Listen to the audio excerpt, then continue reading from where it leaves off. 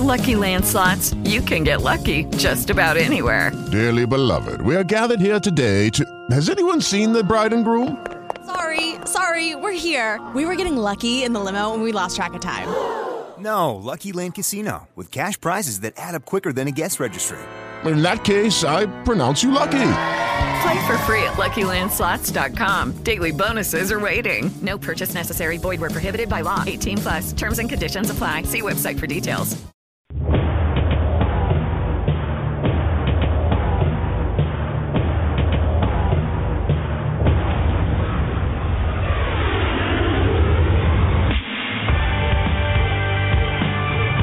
Live from Sydney, Australia. Exclusively on Pro Wrestling Powerhouse Radio. This is Wrestling's Week That Was.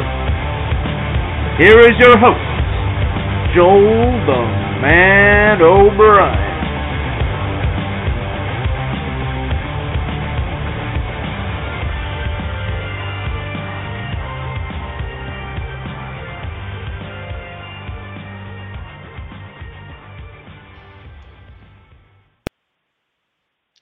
Well, hello, wrestling fans. Welcome to Wrestling's Week That Was. I am Joel the Man O'Brien, co-editor of ProWrestlingPowerhouse.com, coming to you like I always do from the land down under, Sydney, Australia. And joining us, as he does every single Saturday afternoon, is my friend and other editor for PWP, Eron Ramadanov. And Eron, what's going on? And did you have a good week? Yeah, pretty good week. Good week of wrestling, and you can just call me your better half if that makes you feel any better. Oh man, that special moment here on Wrestling's Week That Was. That's a touching moment. Thanks, man. Thanks for that, man. And apparently, just very quickly, last night, right now there's a video up on ProWrestlingPowerhouse.com. You went to an indie show that seated about 1,000 people. Is that right? Just about. I mean, I can't say for sure or not, but there was a good amount of people there. It was Northeast Wrestling's 19th anniversary show. Main event was Matt Taven, the NEW champion, versus AJ Styles versus Matt Sydal, formerly known as Evan Bourne. An incredible triple threat match. I have a video up on Pro Wrestling Powerhouse, the Facebook page, and in the Facebook group. So go check that out. It's about a 6-minute video. It's about like the last 6 minutes of the video, so go check it out. It was a really good show. We got a special appearance from Kurt Angle and Bully Ray and Velvet Sky. Wow. And a bunch of great names. See, wow, that sounds like a good show from where I'm sitting. And as far as triple threat matches go, we'll be definitely getting into some triple threat action this week when we get to our SmackDown review. But that's neither here or there. First of all, let's just tell you that we're going to be with you for the next hour and a half, talking all the major news, shows, matches coming out of the week that was, and we're doing it exclusively on Pro Wrestling Powerhouse Radio. So we have a ton to cover today. We'll be talking all the major news of the week in regards to SmackDown, the Great Khali's release, Roman Reigns taking some acting lessons apparently from Howard Fine, but also we'll be getting to Raw, NXT, SmackDown, Impact Wrestling, and so much more. But before we delve into this week's topics, remember, we are currently on iTunes and Stitcher as we speak. So if you're looking for a practical way to help this show out and stay in touch with what PWP Network as a whole offers, download the podcast app on your smartphone and subscribe to PWP Radio Network via both media platforms. It only takes one click to stay in touch with all the great weekly audio content that we and others provide, and really it helps us out immensely. So obviously, I've been announcing during the week, we've got a big announcement in regards to my other show, which is called Wrestling's Rope Break, which is a purely interview-based radio show. Where we it's about an hour long. We usually get to some really great talent from the pro wrestling industry. And Eron, what's the big announcement? What have we got going on in the next couple of weeks? Well, we've got, 2 big interviews coming up. We have Matt Morgan, former TNA World Heavyweight Champion. And, of course, we have, multiple-time WCW champion Diamond Dallas Page coming up. We're going to be recording that interview very soon. So, it should be incredible. Yeah, absolutely. And if you don't know, Eron Ramadanov will be joining the Wrestling Rope Break team as well. So he'll be my co-interviewee. Interviewer. Yeah, for the foreseeable future, and just know that we're not just going to stop at 2 interviews for the next 2 weeks. We've got at least 3 or 4, maybe even 5 interviewees on the go. We're trying to find them and trying to secure them for either this year or early next year. And we're talking people from areas of pro wrestling training, pro wrestling journalism, and obviously pro wrestlers themselves. So keep your eyes open on Wrestling's Rope Break. If you're looking for a link or access to the archives, just drop me a link at Wrestling's R Break, capital W, capital R, capital B, and I'll point you in the right direction. So yeah, a lot of big things happening for the end of this week, for the end of this year, and for the start of next year in regards to Wrestling's Rope Break. So keep your eyes on that. So, Eron, let's just get straight into the top news of the week. Obviously, the big news coming out of WWE this week is that we have pretty much the final participants for the main event secured. Team Cena versus Team Authority, obviously, at Survivor Series in 2 weeks. The one thing that's missing is a participant for each team. And let's just throw it out there right now, Eron. Who do you think is going to be the next participant for Team Cena and Team Authority? Well, Team Authority, I think, is kind of still up in the air. There was that poster that was leaked, apparently, quote-unquote, leaked to the media that the last participant was going to be Cesaro. Now, of course, that doesn't look like that's going to be the case because it doesn't really make much sense. I think the Authority are going to announce that Luke Harper is their final member of that team. I think, he made a strong impression last week on Raw, and I think they're going to try to go for some shock value, and Luke Harper would be that shock value, in my opinion. As far as Team Cena, they want you to believe that Ryback is going to be their final guy, and I don't know how true that is. I don't know how true that statement is, but I think Randy Orton's obviously a possibility. I think Ryback's a possibility. This past week on SmackDown, I don't know if maybe Chris Jericho's a possibility. Thinking about their reaction, Triple H and Jericho's interaction on SmackDown. So there's a lot of possibilities. And I think that they're going to go for some shock value on Monday Night Raw. There might be a big surprise that no one sees coming, though. Sure. Again, I think it's a little bit too blatant that Luke Harper might be in the match. I mean, I'd love Luke Harper to step up and be a part of this multi-man main event program and the match itself. I mean, I think he would be a great addition to the pay-per-view. But again, I just like with the Ryback situation, I think it's a little bit too obvious. And at the same time, I've got to remember, Survivor Series is free on the network. The whole point is to sell you on buying the network come TLC, Royal Rumble, Elimination Chamber, and of course WrestleMania. So I think the best thing they need to do is stock these last few slots with as much star talent as they can. And my pick is Triple H for Team Authority and Randy Orton for Team Cena. Sure, you might get fans going and crying about the fact that, it's the same shit, blah, blah, blah. But at the same time, they're trying to sell the network and trying to sell this pay-per-view. And I think Orton and Triple H are the logical slots going forward. I think that's a strong point. I think Triple H putting himself in that match would make more sense than Luke Harper. And, I think everyone's kind of speculated on that, but it's almost seemed like Triple H kind of distanced himself from that. It feels like he's kind of not trying to, I don't know. I mean, maybe the interaction on SmackDown with Ryback kind of hinted at something, but, it's very possible that Triple H could put himself on his own team. Yeah, absolutely. Yeah. So obviously we'll see how this pans out. Raw next Monday. We never know what's going to happen on Raw, as Vince McMahon has been advertising for the last billion years. So we'll see what happens. Obviously, it's going to be definitely a noteworthy show coming next week, and we'll have it all covered on Wrestling's Week that was next Saturday. So keep in tune for that. In other news, so Eron, obviously our other news section is powered by CoolNewsWrestling.com, and Eron, being the editor and pretty much almost co-owner of the site, tell us. What's the big news of the week coming out of Cool News Wrestling? Well, the biggest story, I guess, is the big release of former world champion, the Great Khali. Now, many were rejoicing at the news of his release.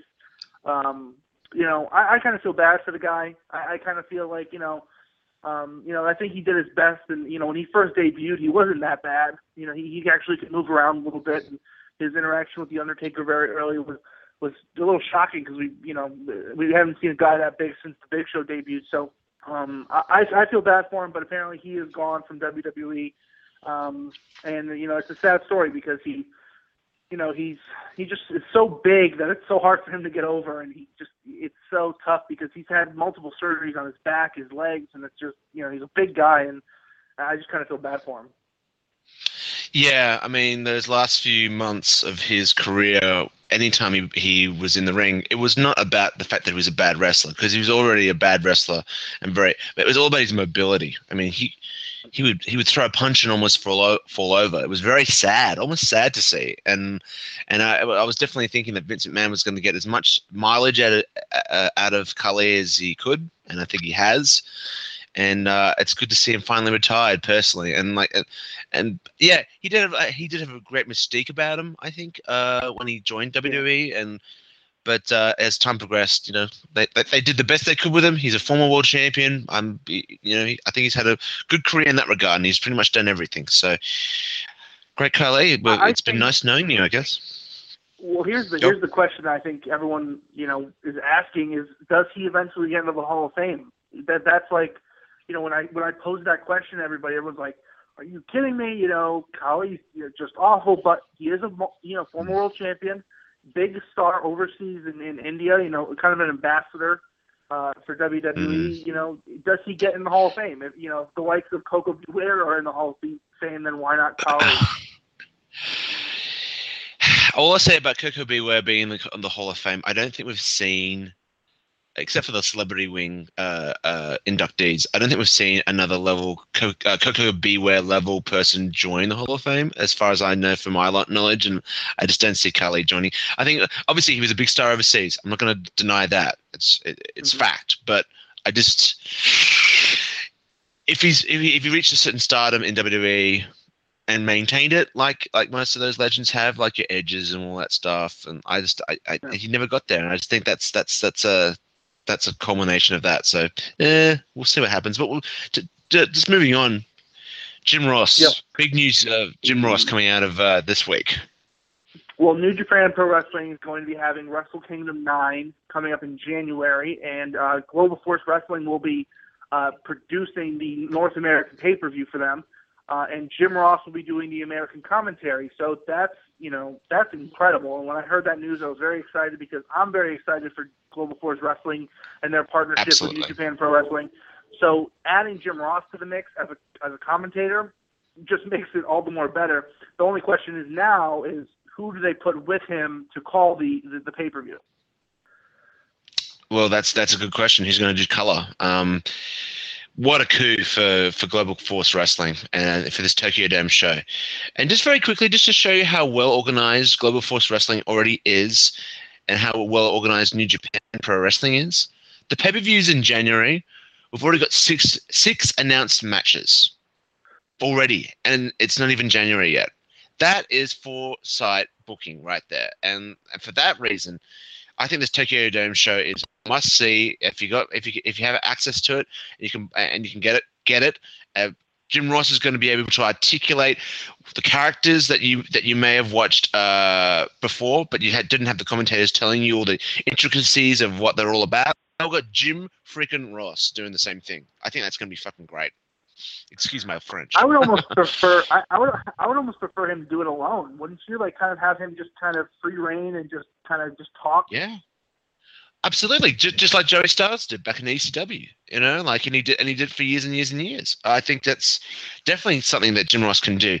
I thank God that he fought for the fact that he was going to be live, that he wanted to be at the event, not recording it after the event. I think that's a definite plus for what's going to happen. And yeah, good things coming out of Global Force Wrestling. I think Jeff Jarrett may have his finger on the button in regards to this new promotion.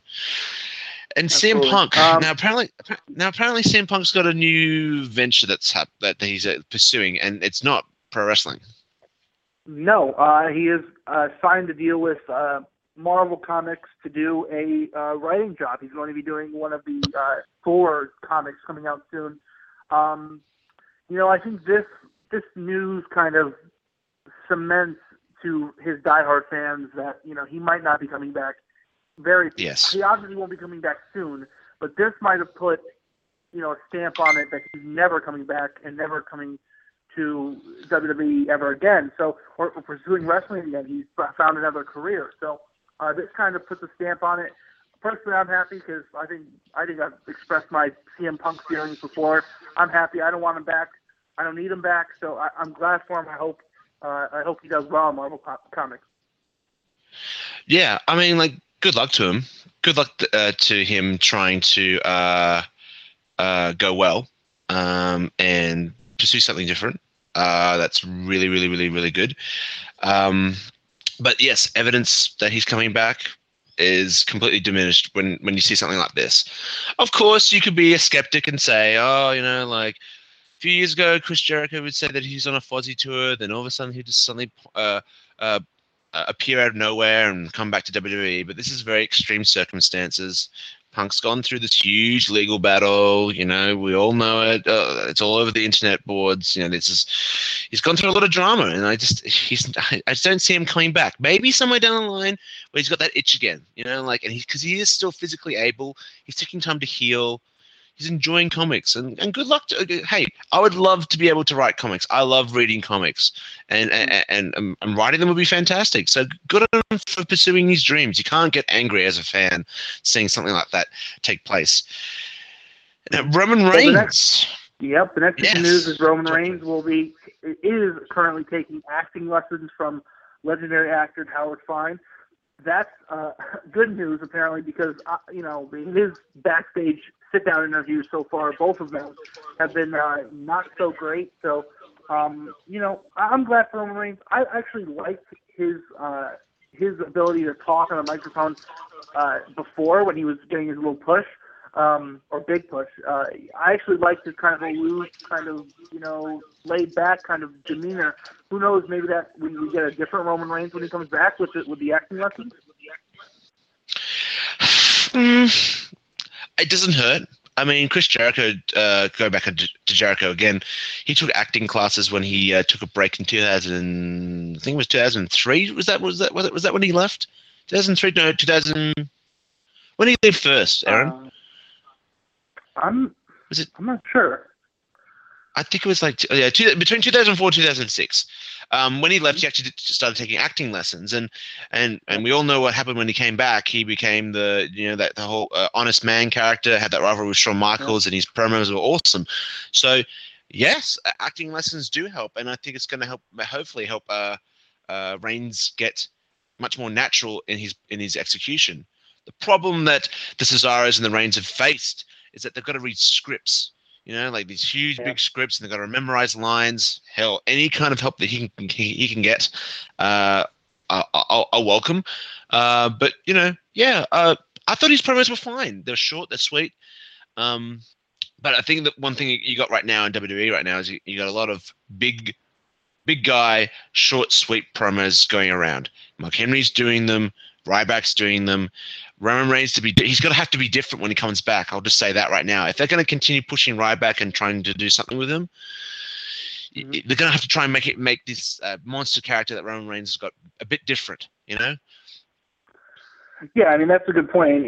That's why I was saying that I kind of like Roman Reigns as kind of aloof, kind of, it's a little different. He's not always mad and running around with a scowl on his face. He's actually kind of aloof and cool and, always collected, and I think that was a nice change of pace for a guy that big.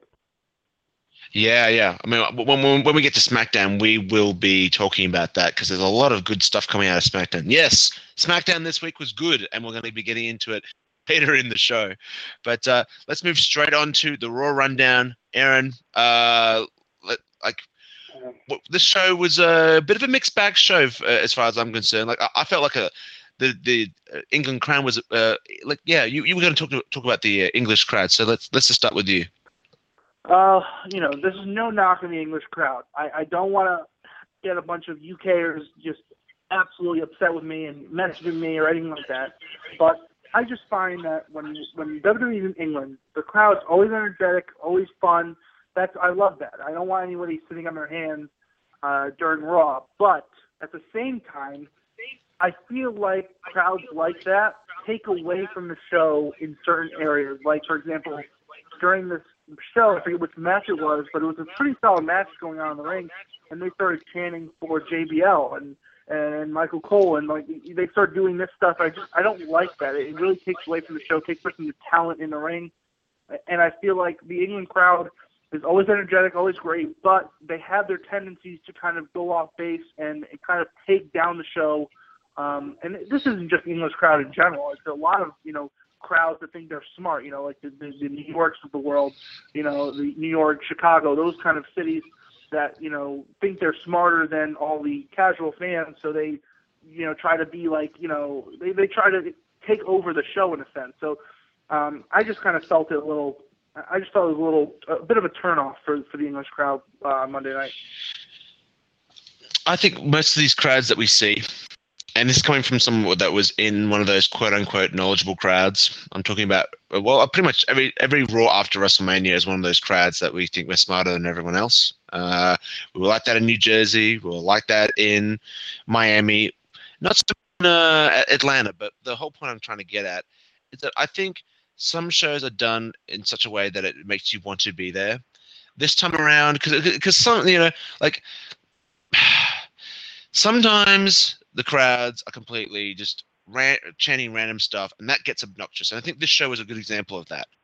Other times, the chants kind of intertwine with certain things, and maybe this is. But at the same time, I think I definitely see where you're coming from. Maybe this is a problem that's formulating in WWE right now, where crowds are getting too smart for their own good, and they're actually not just sitting down and watching what's in front of them and chanting within what. Like obviously, you can do whatever you want at WWE events. But maybe crowds going forward need to be more enamored with the product. But whose fault's that? Is it the audience or is it WWE's content? Well, I think it's a mixture. It's a mixed bag. It's a little bit of both because, if the crowd's not into what's going on, then they're going to, peel off into something else. But at the same time, those people that complain about, the CM Punk chants and, why they change CM Punk, like those people are the same people that go to those events and chant CM Punk. So it's a mixed bag of, we don't want to say you can't chant whatever you want at a show because that's not right, and that's the whole point of going to a show is being able to say what you want. But at the same time, I just don't like it when it takes away from the product we're trying to watch. Yeah. Well, I think we definitely faced that in England. I think we got a "We Want China" chant at one point. I was just like, guys, please. Especially when Ryback and John Cena were having actually a really good match. Probably Ryback's best match since he came back in the main event, and they just didn't care. But like getting into Ryback personally, I'm happy that he's back. I'm happy that he's put effort into his in-ring work. I think it's much better than it used to be. When we get into SmackDown, I'm plugging SmackDown big because there's a lot of stuff that happened. But once we get into SmackDown, there was a promo there that really showed his range as a performer and how it's growing. And I'm happy for him. But the problem with Ryback in 2012 is that he was rushed to that main event spotlight way too quickly, squashing geeks. And then quickly squashing some mid-carders on the way to the main event slot was not the way to get Ryback ready for main event matches. And it showed. Now, fast forward to 2014, he comes back, and he's straight back into the main event as a babyface. I just think maybe the WWE might be repeating its own history here. The one thing about Ryback is that he just needs that old-school progressional rise to the top. If they do it right, like old school, like maybe he wins the Intercontinental Championship, has it for a while, loses it again, then moves up. Call me old school, but I think it could work with Ryback. Here, they desperately need baby faces, and they're putting a lot of steam behind Ryback. Eron, do you think Ryback is the babyface choice going forward for WWE? I just don't think he was rushed in 2012, and I just want to touch on that first. I don't think he was rushed. I think they committed to him. They said to him, we're going to push this guy because Cena's hurt. So we've got to put someone in the main event with Punk. That was the big problem, that Cena got hurt, and they need to put someone in there. They put Ryback in there, and then they just uncommitted to him. They when you set someone in that role to take the main event scene, you've got to be committed to them. You've got to say, we're going to push this guy. This is the plan, and we're going to stick to that plan. Of course, The Rock ended up coming back in early 2013, so that kind of changed Ryback's course. I think if The Rock never returned, I think Ryback would have been a WWE champion. So that's really? That's a little bit of a problem. I think so. I think they would have, if The Rock wasn't coming back, I think eventually Ryback would have beaten Punk. I actually think if The Rock didn't come back, Ryback would have beaten Punk at Hell in a Cell. But they had no choice because Punk versus Rock made a lot more sense than Ryback versus Rock. And no one really wanted to see Ryback versus Rock. People wanted to see the streak of that title reign up against The Rock. And I think that Ryback just kind of he was just in the wrong place at the wrong time.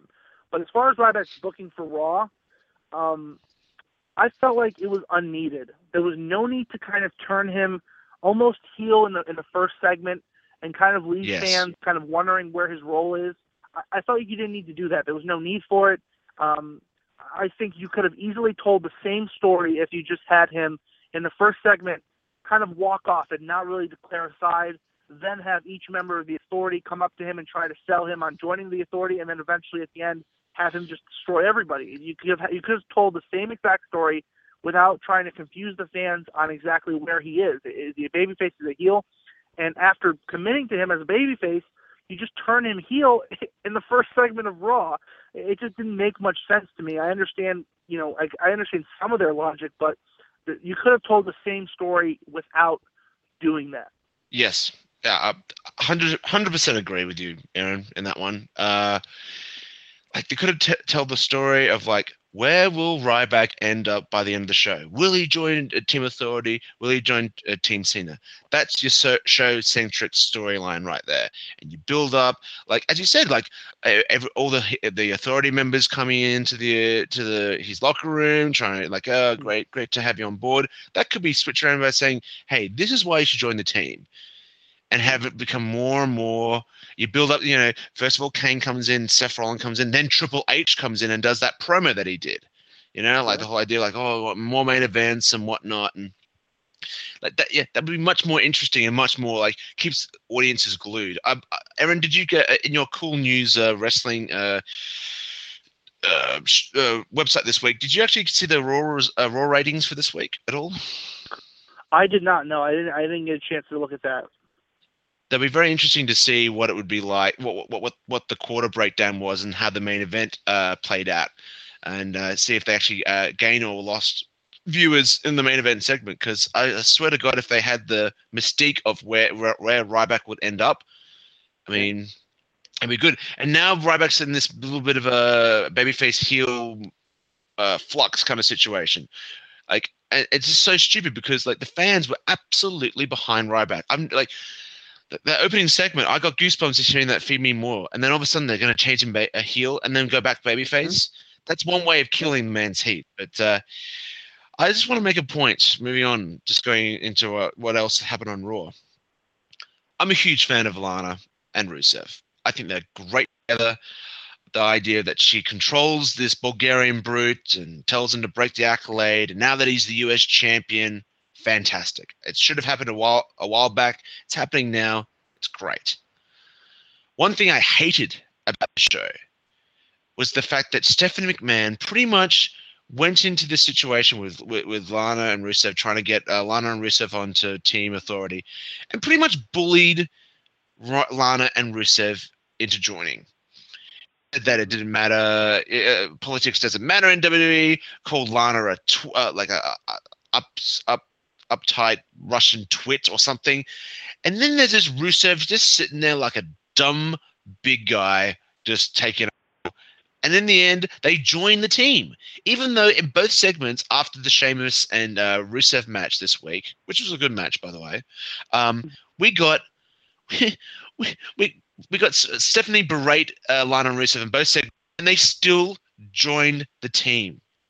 They made them look like absolute geeks. Personally, what did you think about this, Aaron? I thought it was so stupid. And here's the funniest thing is we're supposed to believe that Rusev all of a sudden speaks English and understands English now, right? So in that segment, Rusev is just standing there looking off into nowhere, seeming like he can't understand what Stephanie's saying.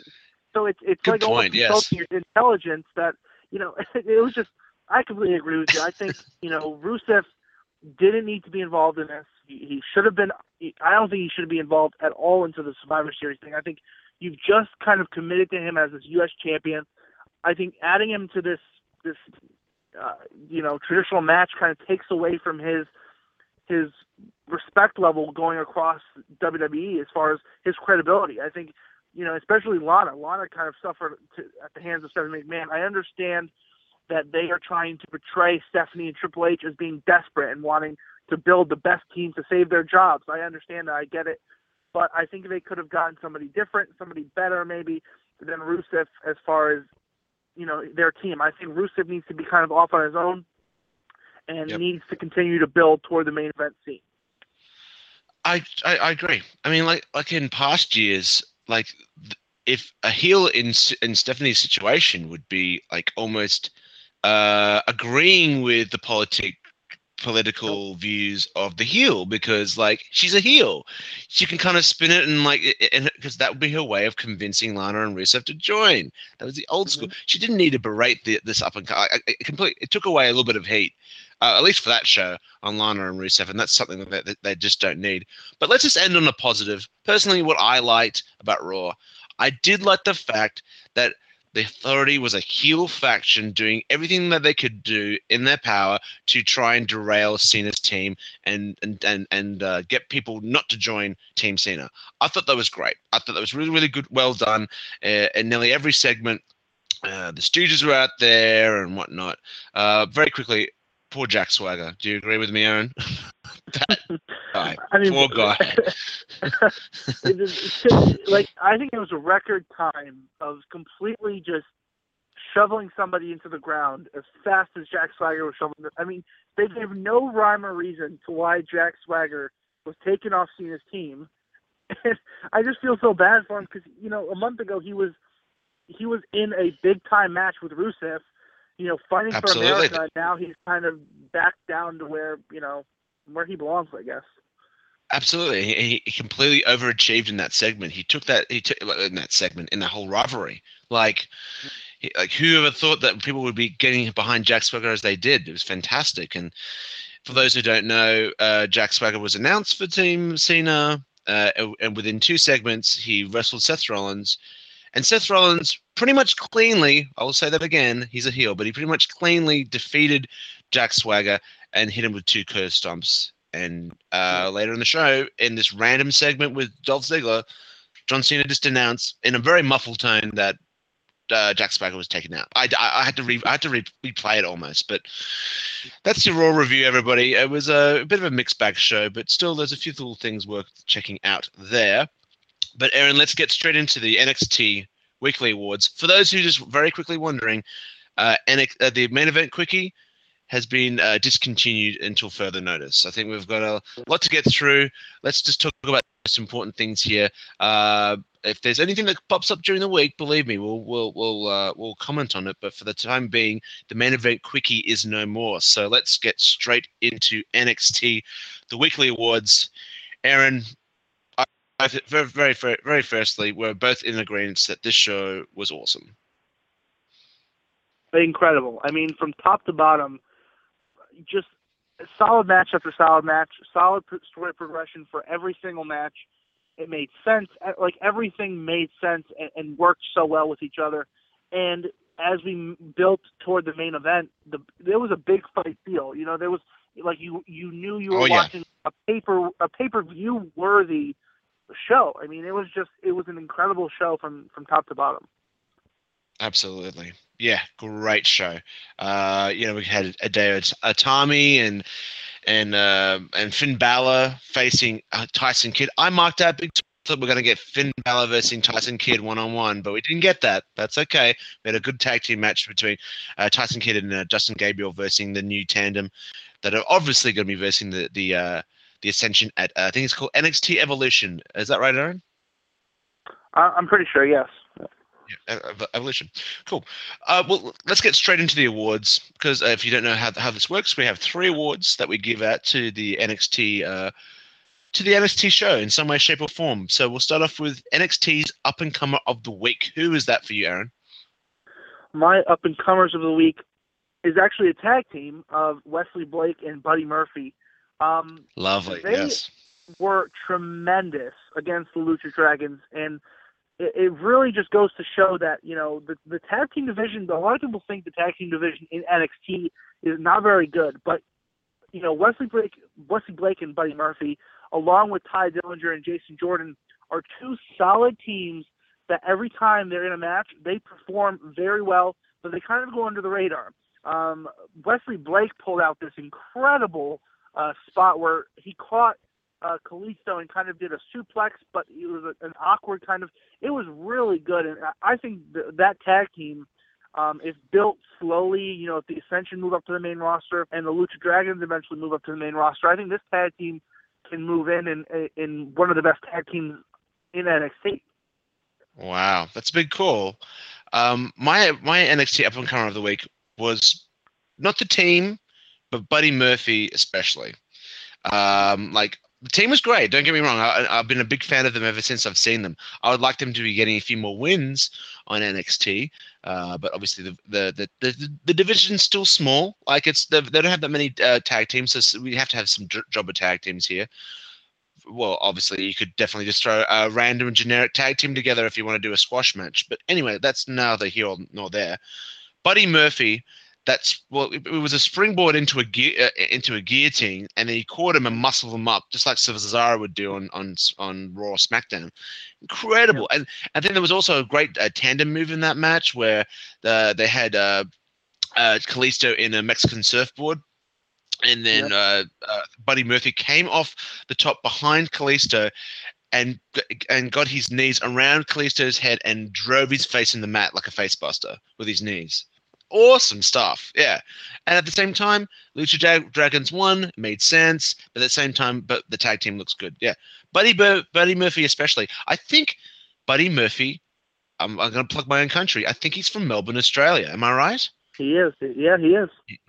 He is. So yeah, hey, we've got some good talent down here in Sydney, Australia, and I think I might have to check out the indie scene if you're doing the same where you're from, Aaron. So yeah.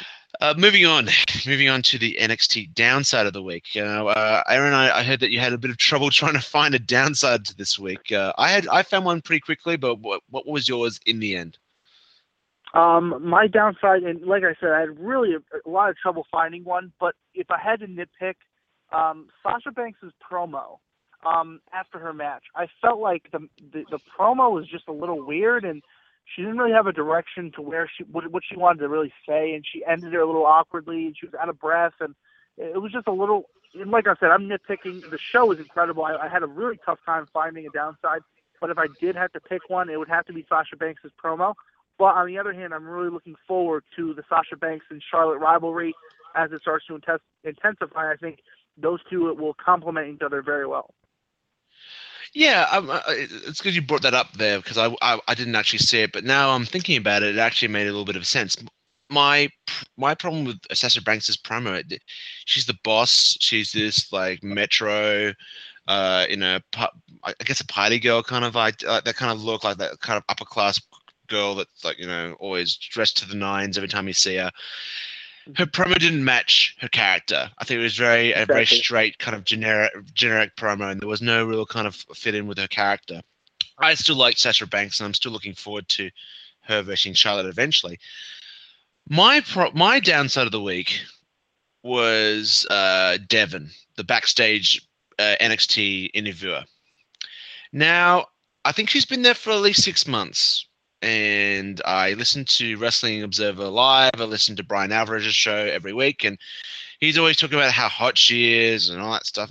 She's a pretty girl, don't get me wrong, but I'm sick of these announcers being the same lines. Like my guest is this time, subject A, and then they get like okay.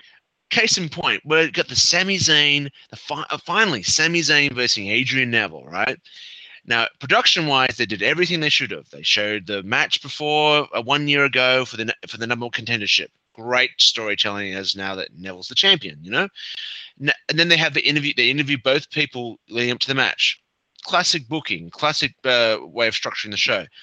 The interviews were just lacking any kind of feeling because we had the generic, how do you feel going into this match? And there was another one was like, just so generic questions. And Devin's delivery was just, ugh. And there's no vibe behind in the backstage area of Full Sail University. So that was my complaint. I think it kind of took away from the match. But then the match itself between Sami Zayn and Adrian Neville. We're getting into it in the match of the week. You have to believe that Adrian Neville versus Sami Zayn, you see it on paper, it's going to be one of the matches of the week. But moving on, Aaron, MVP of the week. Who was it for you? It's got to be Adrian Neville. You know, he retained his title. He pulled out all the stops, you know, and it's got to be Adrian Neville because his character is kind of going through a weird mix right now where fans are starting to turn on him a little bit, and they're really trying to get behind Sami Zayn, and now he's kind of not a full-fledged heel, but his character is kind of, I will do anything to retain this title, and I think that's not either a face or a heel. That's just somebody that cares about their championship and will do anything to retain their title. And I hate to bring up my guy Triple H, but it kind of reminds me of him where he would do anything. He even said in a couple of promos that this title means more to me than anything. I think they're doing the same thing with Adrian Neville where he's valuing that title to be everything he is. And I think that, you know, him pulling out all the stops, you know, kind of almost cheating in a way to win the title, I think was incredible. Yeah. No arguments there. I'm a huge fan of subtle heel turns, and that's what they're doing right now with Adrian Neville. End of that match where he put his arm around his best buddy, even though he completely just deceived and lied to his buddy, and just great stuff. And yeah, there's a little bit of Triple H in that booking. Absolutely, that he'll do anything to win the championship. But it's great because there's multi layers to that kind of ending. It's like, well, he's a babyface, so you kind of get where he's coming from, but that's kind of slack. You don't do that to your best buddy. It's like spirit competition versus friendship. It's a great storyline going on between these two, and the finish was fantastic to that match. But that's not my MVP of the week, Aaron. I'm just going to go with something a little bit different that was even better and even more important for a show like this, and that was the NXT crowd. I thought the crowd throughout the whole show was excellent. They were into everything from the opening match to the great main event. Those near falls, they were buying every single near fall. Crowds were going ballistic.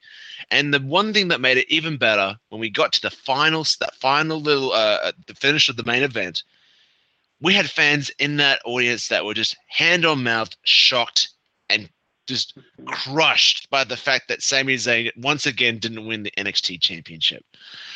It just made for a great atmosphere. One of our writers, PWP's Bill Shannon, apparently is going to be applying for and moving to Full Sail University to study. So, Bill Shannon, I'm telling you right now, if you're listening, I'm very, very jealous because I see crowds like this and I just want to be there like from the get-go. Yeah, I mean, the NXT crowd's always spectacular. And like you said, the wide camera shot of people, you know, holding their heads and in shock that Sami Zayn lost. And I think that's something that, you know, and I think we all knew that Sami Zayn wasn't going to win this match because I think they're saving Sami Zayn finally getting the title for, you know, obviously NXT Evolution. I think they're going to wait to kind of give him his moment almost, having him chase. And I was interested to see how they decide to do that and how they decide to – I didn't want to see a count out. I didn't want to see a disqualification. I was afraid of something like that. I really do like the way they handled the end of this match where you had Adrian Neville kind of have an evolution to his character where, you know, we all know Adrian Neville can wrestle. We all know he can high fly. He can do all that. But now we have a little added characteristic to his character that we now know he is smarter than everyone else, and that's a really nice touch to his character. Absolutely. Great point. Great point. And that's what it's all about, like especially going through NXT. You're building these characters and getting them ready for when they debut on WWE television. They've got all this history and all this footage as well that they can show in vignettes and show where they're coming from. And it's all about growth in WWE. One thing I'll just say very quickly, because we could talk about NXT for 2 hours straight, but one thing I just want to say about NXT, it's such chalk and cheese compared to what Raw and SmackDown are. Like, it's just what is going. It makes me feel good as a fan because I guess Triple H is leading the charge and he's in charge of the decision making when it comes to the show. Like, if Vince McMahon's God bless his soul, if he ever passes away and Triple H takes over, like if NXT is an example of what we're going to experience on the WWE main roster, we have so much to look forward to. Don't you agree? Well, I think I wrote a whole article on this. I'm going to throw in a cheap plug here, but I wrote a whole article a couple weeks ago about, NXT and the method behind the madness. And I kind of talked about Triple H's kind of booking style. And, he made a really interesting comment in an interview with Sam Roberts where Sam was kind of complimenting Triple H on his booking and how he handles NXT and saying that NXT is the best show that WWE. Of course, Triple H said thank you and all that, but he also did make the point that we have to remember Raw is a 3-hour live show and NXT is a 1-hour taped in advance show. So we've got to kind of understand that when Triple H does eventually take over and kind of write the show on Raw, it might be a little more difficult. I'm not saying he can't do it. I'm a big Triple H fan, obviously, and I think he can do anything. I think he can fly to the moon. But I think I think he understands that it's a different animal on Raw or SmackDown. Booking a 2-hour or 3-hour show opposed to a 1-hour show where they tape the shows consecutively for weeks in advance. So I think that's something to keep in mind. But like you said, if this is a little kind of sample we get from what we're going to get on the main roster in 10 years, however many years, I'm excited for it. Yeah.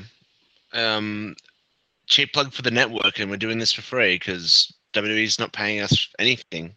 If you don't have the network and you hear our reviews of NXT, get the network for NXT and just start from there and work your way up for all the other great content that's on the network, because this show is just it's the bright star of my week when it comes to reviewing this show, with reviewing all pro wrestling, because we do it every week. We review everything, and sometimes Raw and SmackDown can be a little bit long in the tooth, and it can be a bit frustrating. And I think NXT is one of the most consistent shows out there. So if you don't have the network and you want to see NXT, this is the way to do it. It's fantastic. So, again, we could talk about NXT all week, but we're going to keep moving with this show. We've got a lot to still get through.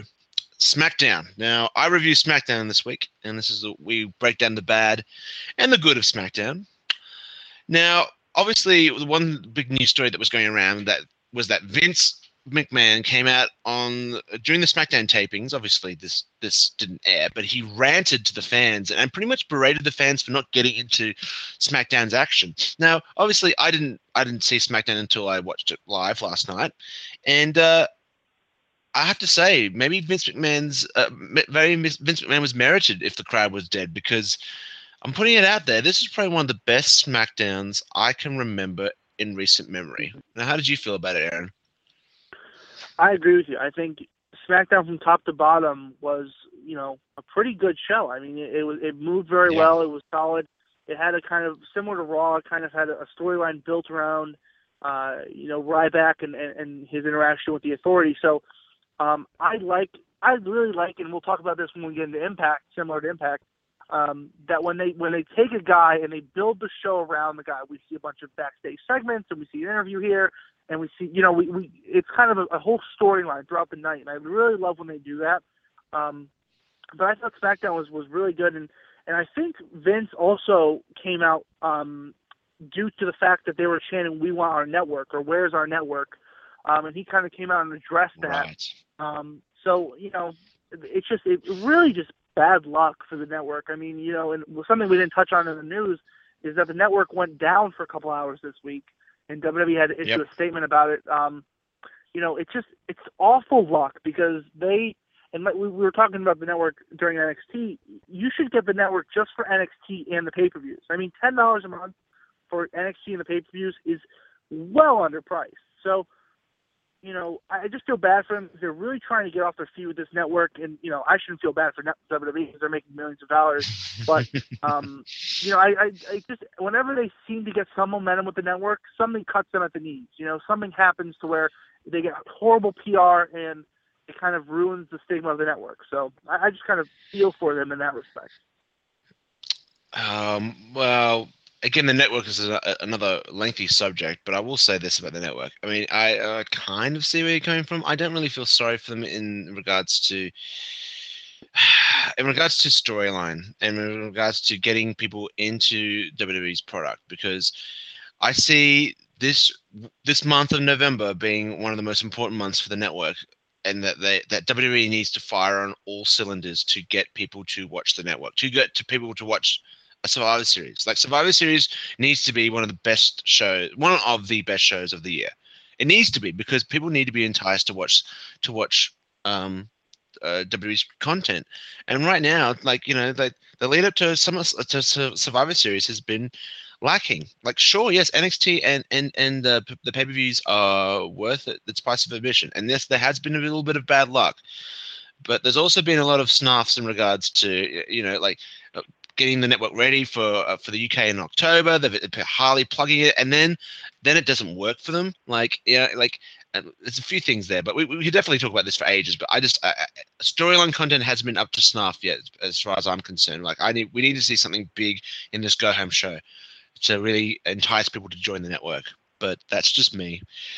But the good of SmackDown. Let's just get straight back into SmackDown, because there was plenty of good, and this was hard to just limit it down to 2 exact points. But whatever kind of bad feelings I had towards Ryback's character development on Raw, I think it was completely redeemed on SmackDown in the form of a great, charismatic, short 30-second promo backstage. I mean, we saw so much character just oozing off Ryback. The whole big guy persona is it's an awesome character. Who can't get into someone who's just like, yes, I'm the big guy, and just flexing his muscles. It's a complete overplay on that kind of monster character. And he was just so cool about it. I'm on Ryback's team. That's cool. Once you hit that kind of cool level, you've got something there. And Ryback really kind of nailed it. And then to make matters even better, the final image as we went off the air was an intense stare down between Triple H and Ryback. Anytime Triple H still has that aura that, once, if a superstar eyes him off and has that intense stare down, he gets a rub. And we saw it with Roman Reigns.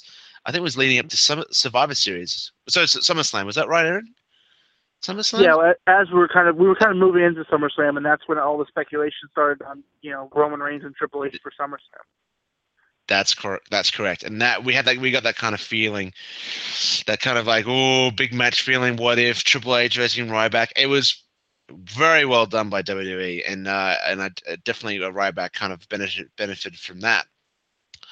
But the star of the show, or the stars of the show, came in the form of Tyson Kidd, Dolph Ziggler, and Cesaro. Mm-hmm. They put together and executed, I'd say, probably one of the best triple threat matches I've seen ever. Actually, I'm just thinking about it. What was a better triple threat match than this? I'm sure there might have been one, but Aaron, I know this is one of your big things too that you loved about SmackDown. Tell us, why did you love this match so much? Because I absolutely loved it. Maybe for the same reasons. Let's see. Well, I just loved it because two big reasons, and we kind of touched on it before we went on the air, is that I felt like having Tyson Kidd and Ziggler as the last two really kind of sold us on Tyson Kidd as far as, a serious contender for the Intercontinental Championship. And I kind of was going to comment on how, they're kind of, it's hard to explain, but, a couple months ago, there were 2 separate Tyson Kidds. There was the Tyson Kidd that would come on Raw and be Natty's husband in the blue tights and talk about his cats and be on the phone and stuff like that. And then there's a Tyson Kidd in NXT who's a serious, competitor in the main event for NXT. There was almost 2 different guys. Now they're kind of trying to make them one in a sense. We're kind of seeing similar tights now, and now Tyson Kidd's actually getting some good airtime on SmackDown, which was amazing and incredible. And, I think it was a nice twist that they were the last two, Ziggler and Kidd being the last two. I thought that was a really shocking. I was almost positive that Cesaro was going to be with Ziggler as the final two. And then Ziggler looking strong again. I mean, they have really committed to Ziggler as a champion. And I think a lot of that has to do with Brock Lesnar being away, and they need some sort of champion on their shows that looks strong. And I think Ziggler's the guy in there. And anyone that says that, Ziggler, he's always being buried and all that stuff, you can't say that anymore because he is being pushed to the moon, especially on SmackDown because of, Cena wasn't there. So he was kind of the focal main event star of that show along with Ryback. So I really like that they really focused on Ziggler on SmackDown. Yeah, they're definitely putting some steam behind Ziggler as the Intercontinental Champion. Can't argue with that.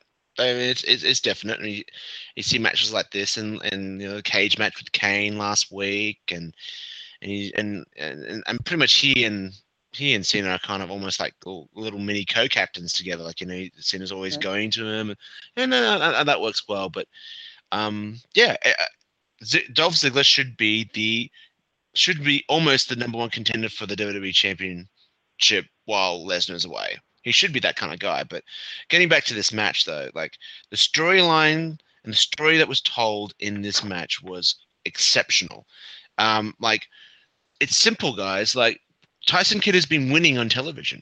He's been winning matches. He beat Sheamus on Raw. He beat Sami Zayn twice in 2 weeks on main event, and I think he might have had a win on SmackDown last week or something involving I'm not sure exactly, but it makes sense for him to be in this match. That's good. That's a good start. And then we get the just awesome wrestlers.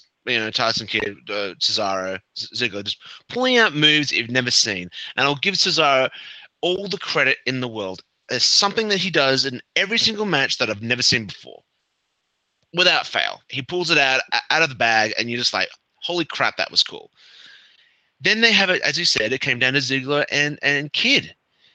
What better way to maintain the momentum of Kidd by having him take the Intercontinental Champion to the limit? He's at that stage where he doesn't have to win. All he needs to do is have a great showing, and the commentators can do the rest. Like JBL was singing the guy's praises like nothing else by the time Kidd lost the match, and he couldn't argue about Ziggler. The only nitpick that I will have was in the backstage segment before the match. They're showing this footage of all the terrible things that Ziggler's gone through. Now, being assaulted by Luke Harper, being put in a steel cage match, that makes sense. They showed a clip with Seth Rollins and Dolph Ziggler wrestling, and where Dolph Ziggler had been put into an Intercontinental Championship match, and they showed this little footage of him getting curb stomped. Now, in the context of the match, for anyone that remembered that, Dolph Ziggler hadn't been ganged up or anything like that. He was just in a match defending his championship, and he came off like he was getting bullied. Did you see that, Aaron? And JBL was ripping into him all match, and I'm like, I can't disagree with JBL. You shouldn't be bitching about defending his championship. That's the only gripe I had. Yeah, I mean, I get that. I think the only thing is they're trying to sell that Ziggler's being targeted by the Authority, and they're trying to do, I guess, anything they can to sell that point across. But that is a good point that, you're the Intercontinental Champion. You're kind of the only champion that matters right now besides the U.S. title. So, you have to defend your title. I mean, I get that. I understand that. But at the same time, there's some hypocrisy with that at the same time, because if you remember, I think, who was it? Dean Ambrose, when he was U.S. champion, he didn't defend his title for months. So it's kind of a little bit of, they've got to be consistent with that. They've got to be consistent with that's why I was surprised that Michael Cole didn't somehow bring that up or something. But I think that's interesting, and I think that they need to be a little more consistent with that kind of stuff. Sure. Yeah, I'm just nitpicking. Guys, go see this match. It's fantastic. Easily one of the best matches of the year. I'm throwing it out there. But yeah, bad of SmackDown. With all good, there's always bad. But it was again, just like NXT, it was a little bit harder to find this time around. But it is WWE main television. But there's always something to complain about. Chris Jericho did his highlight reel. Now, obviously, that was great for the fans. We got a great reaction straight off the bat. But man, did he come off generic. He came off like a generic 2001 Chris Jericho babyface. Catchphrases, something is Jericho, Liverpool is Jericho, nah, nah, nah, nah to the authority. That whole song. And so generic. It was just like, eh. And to be honest, like Triple H, if you didn't know, Triple H and Stephanie were hosts, guests on the highlight reel this week on SmackDown. And Triple H just gave this fiery burial promo almost, saying that that Chris Jericho actually asked to come on SmackDown. It wasn't the other way around. And like Jericho's rebuttal was to sing the "Na Na Na Hey Hey Hey Goodbye" song. He didn't actually have a rebuttal for that. And I have to say, Jericho came off like a bit of a geek, and his material was horrible this week. I think we had this conversation off air that, that's why I love the quote unquote reality era, as far as them trying to implement that a little bit, and we saw a little bit of truth. I mean, that is true that Jericho calls Triple H when he's available, and when Triple H will bring him back. So I love that they kind of dropped that little bit of truth into the promo, and I love when they do that. I love when Triple H does that, because it gives you like a little nugget to kind of nibble on. It says, let me just drop that in and see if anybody picks up on that. So I love that kind of stuff. But I completely agree with you. I think Jericho came off very generic, kind of the same old shtick. And I've said it multiple times that Jericho's really lost his luster as far as somebody that I get excited to see. I mean, and it's tough. It's tough because he comes back, he leaves, he comes back, and it's something I think he needs to kind of not go away for a little while, but I think he needs to be a heel. He is so good as a heel. I would love to see him come back and target somebody like a Dean Ambrose and go just straight up heel on him and kind of be that rock star that comes back and says, I'm too good for WWE, almost like The Rock in 2003 where he came back. Kind of do something like that. He needs something different, and him coming back doing the same old catchphrases, doing the highlight reel, just kind of doesn't get anybody going anymore. It doesn't get anyone excited. When I saw Jericho, I was like, oh, here's Jericho. I forgot he was gone. I really did. When they said Jericho's back, I was like, I didn't even know he was gone. So it's really tough, and I think they need to do something different with him as far as his booking if he does come back again. Yeah, I mean, very quickly on that reality era point you just made, I'm fine with them bringing up little reality here and there about that, but not at the sake of killing someone's character or making someone look like a fool. I'm fine with, especially in Chris Jericho's situation. I just felt like Jericho's one of your biggest stars. What's the purpose of the segment? Jericho needs to kind of leave the segment with his head held high to a degree, or have his credibility there. I think he was kind of made out to be a little bit of a geek. I was fine if there was a rebuttal, like Triple H said what he said, and then Jericho would fire back with something, kind of put Triple H in his place. No, hey, hey, hey, goodbye was not exactly it for me. But I think the last. I think it might have been. Sorry, go. I think it might have been. I think it might have been improvised. I think Jericho and Triple H are at the point where they can kind of just go out there and cut a promo together. I don't think they sit backstage and I think they have bullet points, but I don't think they sit backstage and go, I'll say this and you say that. I think that was an improv. Yeah, sure. I think it was an improv from Triple H, and I think he expected Jericho to come back with something. Jericho really didn't come back with anything. So it might just be that Jericho didn't have anything to say. Yeah, maybe that's it. But the last bad thing I want to say about SmackDown, I love Goldust and Stardust. Cody Rhodes, Goldust, I love them together. I think they're a great tag team. We all remember in 2013 the great rivalry they had against the Shield and the Authority, the great matches they were having. We are so far away from those glory days, because now they're Goldust and Stardust as tag team champions are enhancement talent. Other situations, such as Adam Rose and the Bunny. Man, these guys, I'd be fine if Goldust and Stardust had a storyline that they were involved in. They had them, had segments and a direction, but right now they are directionless, and they're just They're just there. They might as well put the tag titles on someone else because since becoming tag team champions, they have done zero with the gold. And it's just so disappointing to see, personally. They're such great wrestlers, and we saw some great matches with them against the Shield, against the Usos. They should be doing much more with their time. But Aaron, let's go straight into TNA Impact. Was TNA good, or was TNA awful for you this week? Well, I think there was a lot of interesting points and interesting segments during TNA this week, and I'm going to go with TNA good. I thought that the show without their world champion, I felt like was a solid show. I think if you don't have your world champion on the show, they have to find a way to kind of sell this show in a sense. And they actually had a lot of people gone. Who else was? I forget who else was off the show. There were a couple of different guys off the show. But I think the best part of this show for me was the constant storyline around Bobby Lashley and his just wanting revenge and just wanting to send a message to Bobby Roode.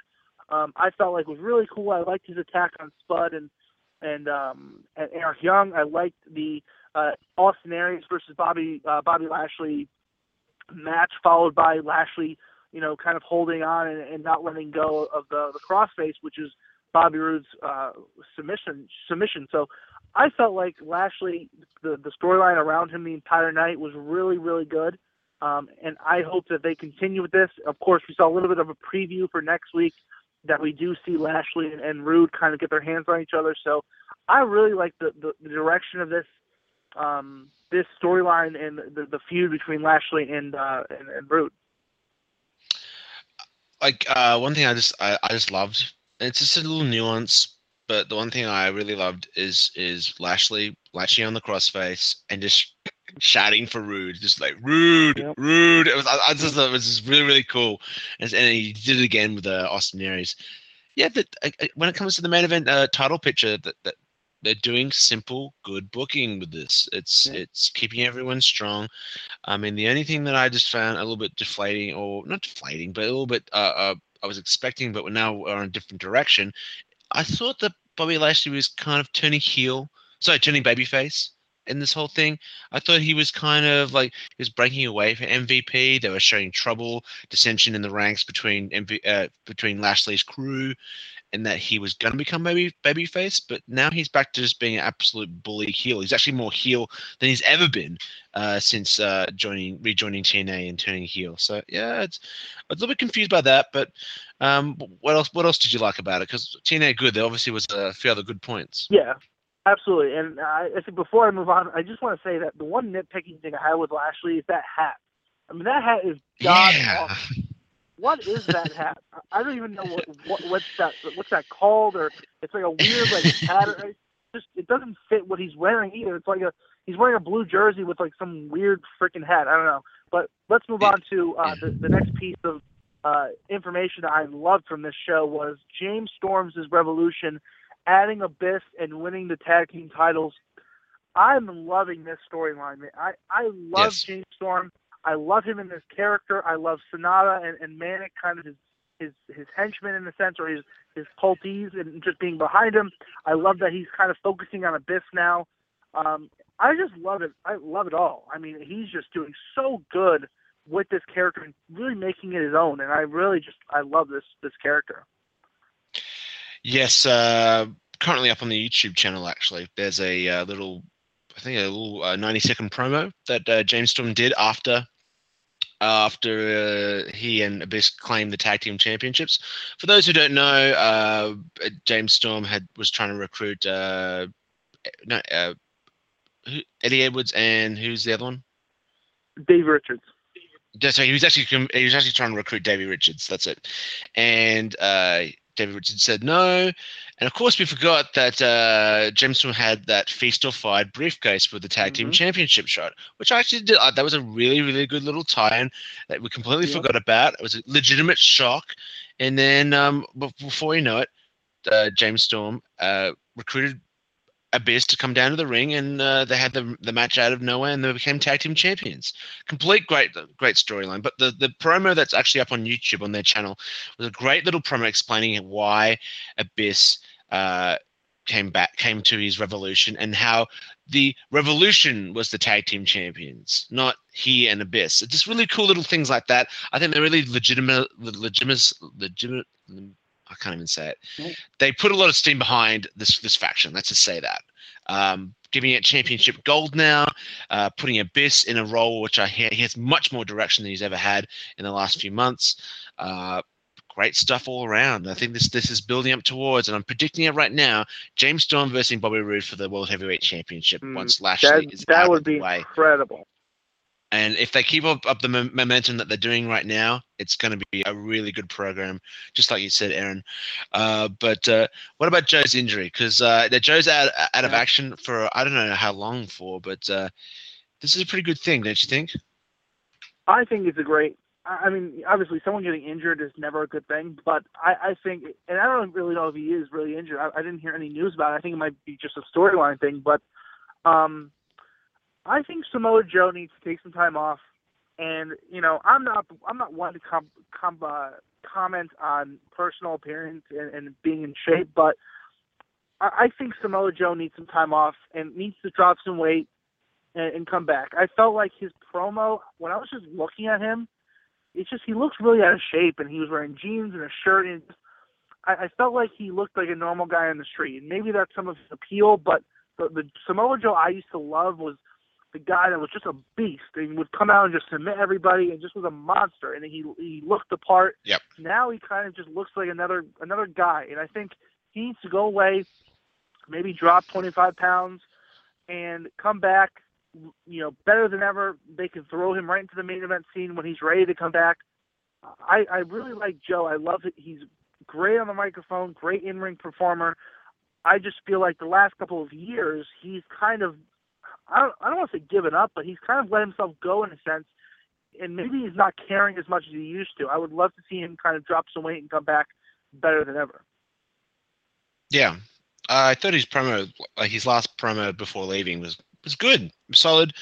Pity about the X Division Championship not really meaning that much. I mean, his heart and his passion was there. It was on show. It was obvious, but it's the X Division Championship. But as far as Joe's career goes, you never like it when someone gets injured.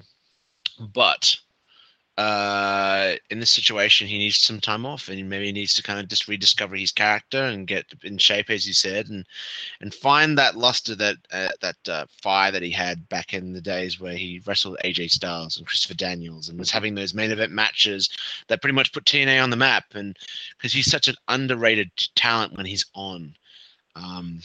Austin on his podcast nearly every month says how much he likes Samoa Joe, how much he would love to see Samoa Joe get to WWE or do something like it on a main event scale. And Joe's a great talent, and hopefully he gets fixed up very, very quickly and gets back on television as soon as he can. But obviously with a new character and a new kind of focus in mind. So I thought TNA was actually TNA good. This week, now talking about it, I think it was a good show. TNA's consistently good guys and girls. I had a conversation with someone on Twitter last week about how I didn't like TNA. I like TNA. I just wish they had a little bit more competition and a little bit more steam behind them in regards to a fan base. But moving on, that is what it is. Matches of the week. I think I'm just going to read mine out straight off. I think we are going to be in sync this week. The third match of the week was Buddy Murphy and Wesley Bate versus the Lucha Dragons. Great action all the way through. Second match for me was Sami Zayn versus Adrian Neville. And the first match was Ziggler, Cesaro, and Kid from SmackDown. One of the best triple threat matches I think I've ever seen, actually. So at least in the top 5, has to be. Great action. So what was yours, Aaron? We are exactly in sync. It's there you go. 3, 2, 1 exactly. And the one thing I really loved from the third match of the Lucha Dragons versus Buddy and Blake is that spot with Kalisto. And I've never seen something like that where he and even Alex Riley said he's never seen that before. And I don't know if you remember the spot where he hits the ropes and he bounces off the bottom rope and goes straight up and does like a spin and comes straight down. It was, instead of like a normal dive, it was really an awesome spot. And I don't know, I love the Lucha Dragons. I love the characters behind it. Like Kalisto's, he reminds me of a young Rey Mysterio. I mean, maybe even more athletic than Rey Mysterio. I mean, this guy can go, man. Mm-hmm. And I hope the Lucha Dragons eventually get pulled up to the main roster in due time. I'm telling you right now, like he is the logical replacement for Rey Mysterio. He's young, he's agile, he's quick, he's on point. Like some of those dives, especially in the last few minutes of that match, he did this ridiculous spinning corkscrew dive within the space of the apron and the floor, and he just, do you remember that? That was incredible. Like, and then he's got the same mask. Yeah, and apparently his English is fantastic too.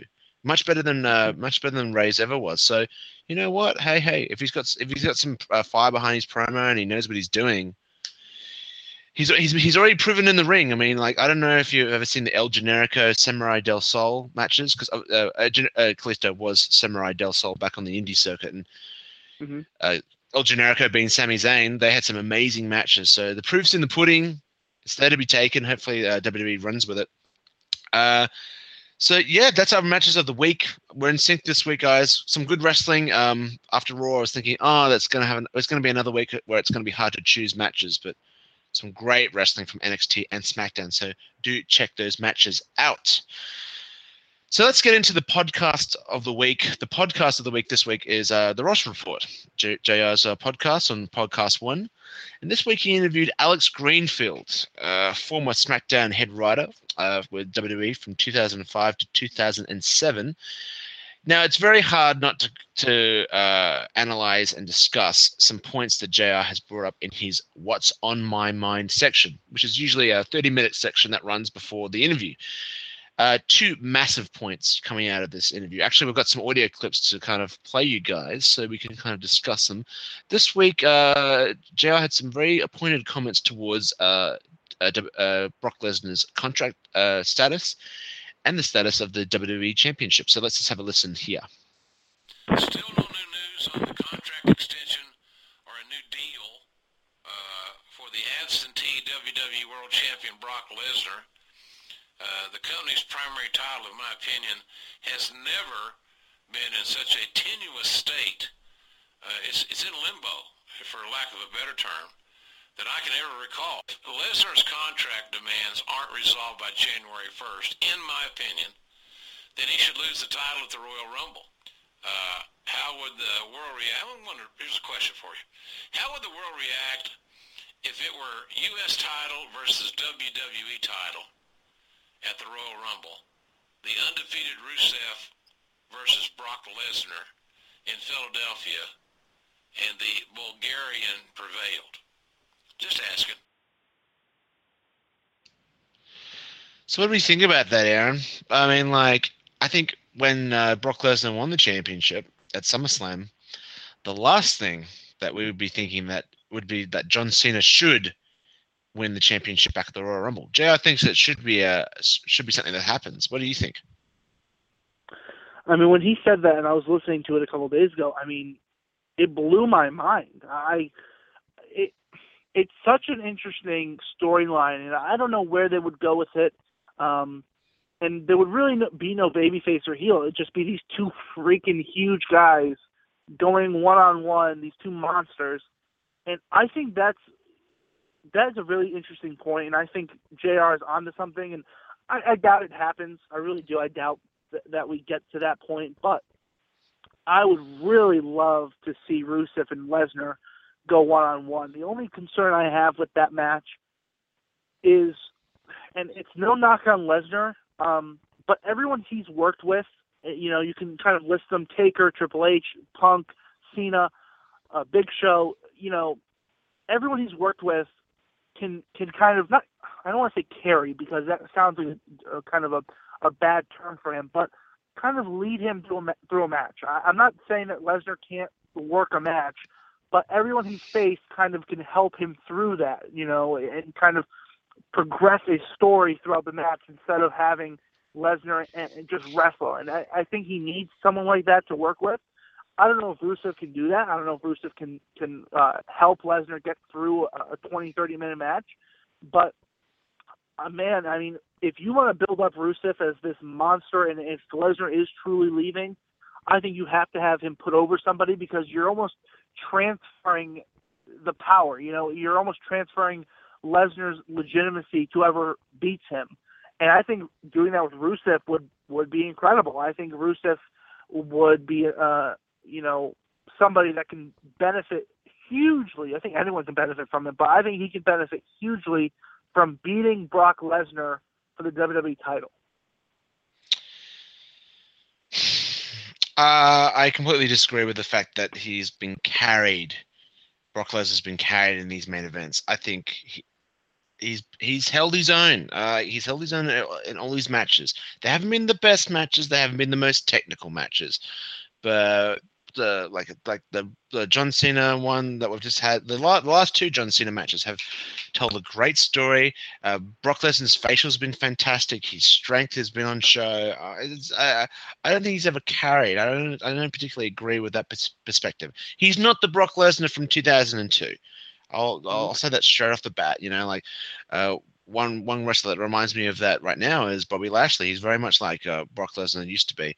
But moving on to Brock Lesnar, Rusev, it's a cool little fantasy booking idea. I'd love to see these two guys wrestle, but obviously, you know, like you'd have to make Brock Lesnar babyface. It's a bit unrealistic for now, but if Brock Lesnar re-signed, sure, I think I could see a babyface Brock Lesnar versus Rusev and the championship change hands. Be a great match. But in regards to John Cena, I mean, like, and the WWE Championship, I'm now kind of at a mindset where, like, maybe John Cena as champion going into WrestleMania would be a bit more of a thing to do. I mean, if Roman Reigns is the end game plan, and Roman Reigns is going to be winning the WWE Championship, you need to have him win the championship off a guy where the focus is going to be on Reigns, and the fans are going to be behind Reigns. If you have Brock Lesnar as champion, go into Santa Clara, California, and wrestle Roman Reigns in the state that he's in, with the time that he has to build up his character, I'm going to be cheering for Brock there because I'm going to be there live near the entrance ramp. I'm going to be cheering for Brock, and I think there's going to be a lot of international fans that are going to be the same.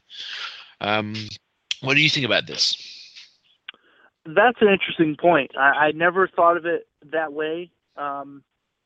I think you're on something as far as maybe if it was Cena versus Reigns, I think everyone would have no choice but to cheer for Reigns. I don't think anyone wants to see Cena retain, or if he is champion, retain at WrestleMania.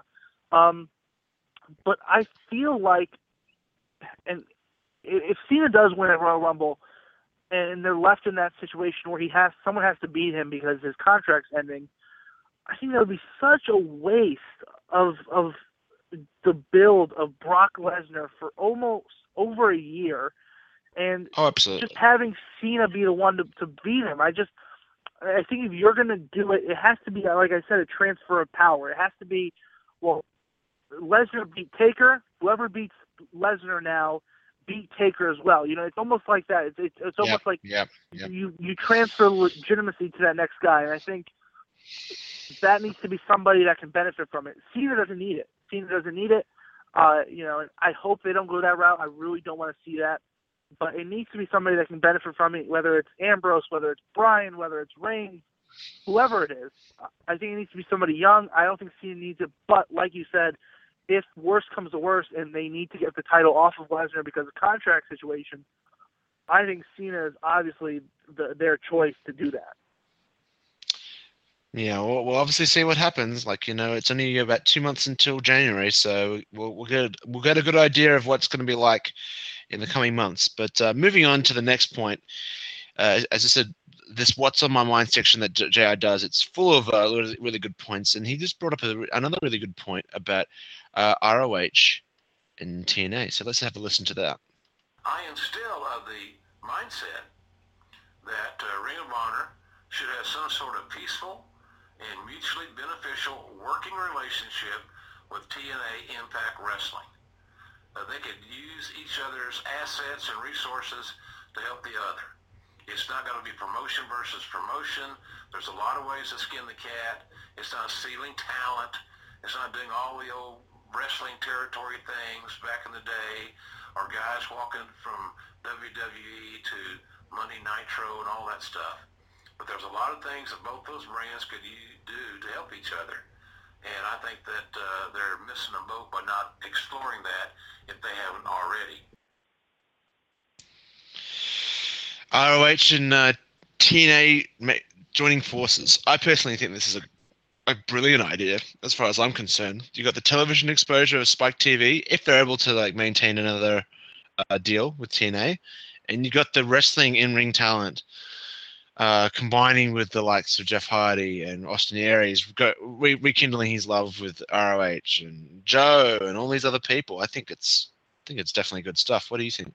I agree with you. I think, like you said, the TV exposure for ROH would be incredible. TNA would be able to bring in some more talent because obviously TNA, has a bit of a lack of talent as of late as far as, they have the same guys. So it's a little tough to kind of regenerate new storylines, and bringing in ROH would be a nice, interesting storyline. The storyline options are unlimited if you bring those guys in.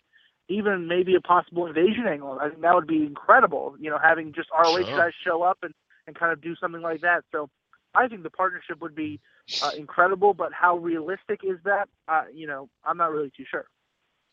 Yeah, I guess the TNA's life cycle and when that's going to end, if it's ever going to end, is a big factor for that. A lot of things can happen from here to the end of the year, in regards to TNA's status and livelihood. And never say never in the pro wrestling industry. That's one thing I've known since I've been a fan for almost 20 years. So let's get straight into Alex Greenfield was the guest, everybody.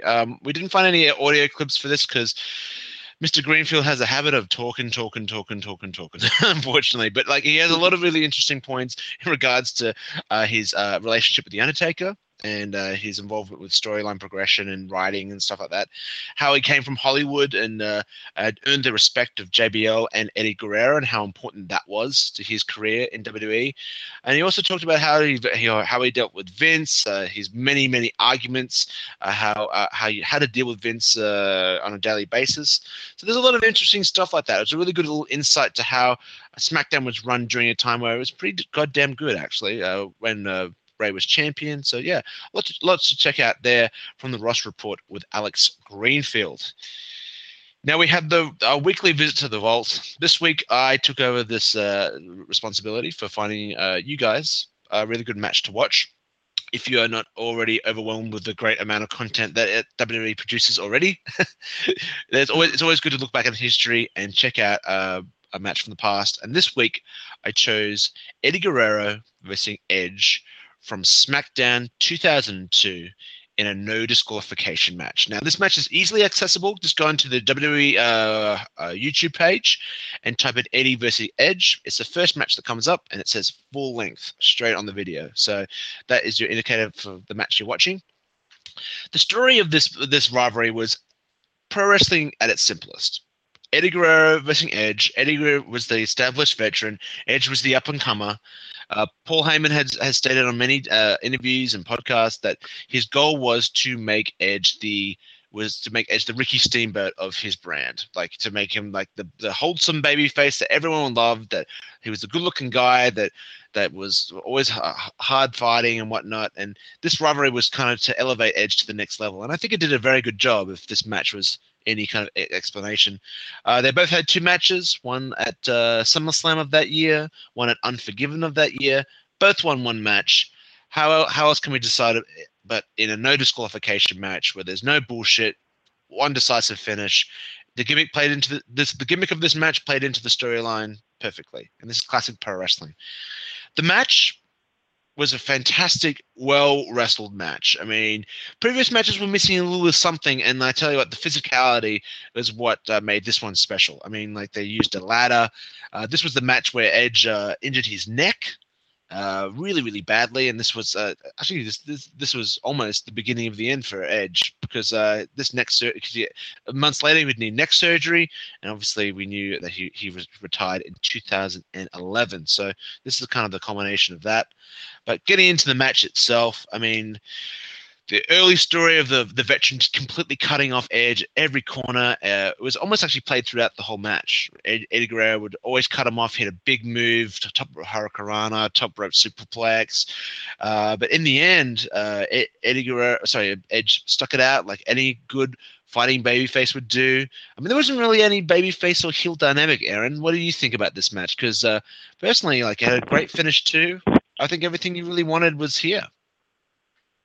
Well, I felt like this match was like the perfect, if you wanted to kind of highlight Eddie Guerrero's talents as far as, and of course we kind of approached the anniversary of his death. I think this was a perfect match to showcase Eddie Guerrero at his finest. I think, it's Edge as well. I think it's kind of funny that you say that, Paul Heyman's vision of him was the Ricky Steamboat and how that turned out. He's almost the antithesis of Ricky Steamboat, which was kind of hilarious. But I think, this match was so well done. And if you want to find a solid Eddie Guerrero match, this is the one to go to. Yeah, absolutely. And like, it has everything for everyone. You want a bit of plunder, bit of weaponry here, like the ladders and chairs are involved, and the finish was fantastic. I mean, like, Edge on the top of a ladder, use the rope, the bottom rope as leverage, and did a springboard implant DDT off the ladder. And like, that was Edge's finisher at the time. And decisive finish. Eddie Guerrero was busted open. Yeah, great match.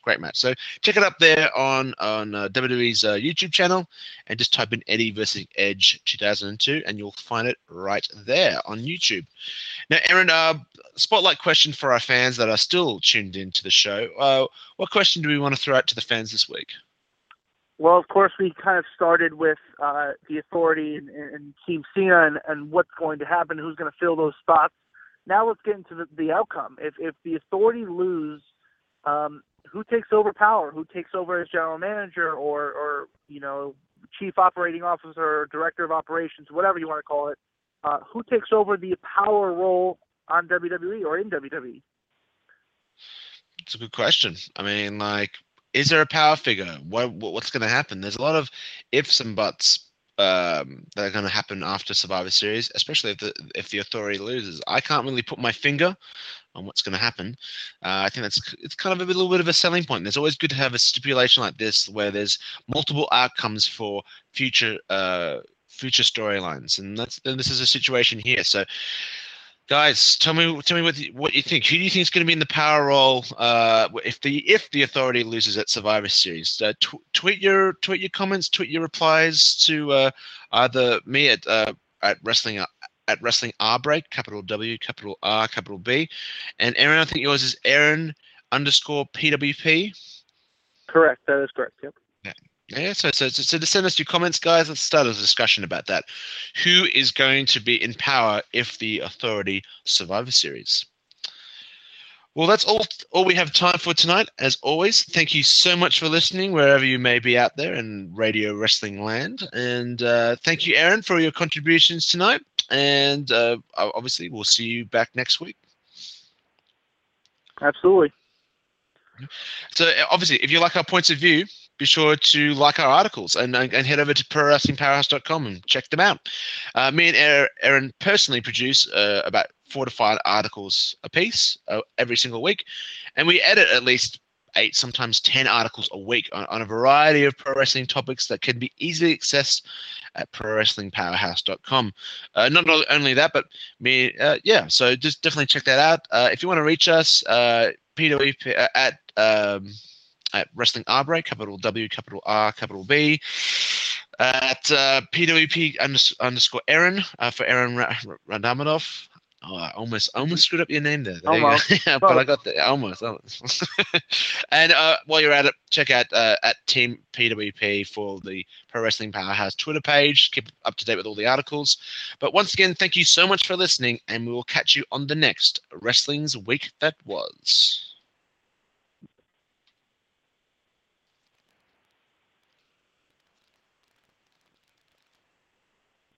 Lucky Land Casino, asking people, what's the weirdest place you've gotten lucky? Lucky? In line at the deli, I guess? Aha, in my dentist's office. More than once, actually. Do I have to say? Yes, you do. In the car before my kids' PTA meeting. Really? Yes. Excuse me, what's the weirdest place you've gotten lucky? I never win and tell. Well, there you have it. You can get lucky anywhere, playing at LuckyLandSlots.com. Play for free right now. Are you feeling lucky? No purchase necessary. Void where prohibited by law. 18+. Terms and conditions apply. See website for details.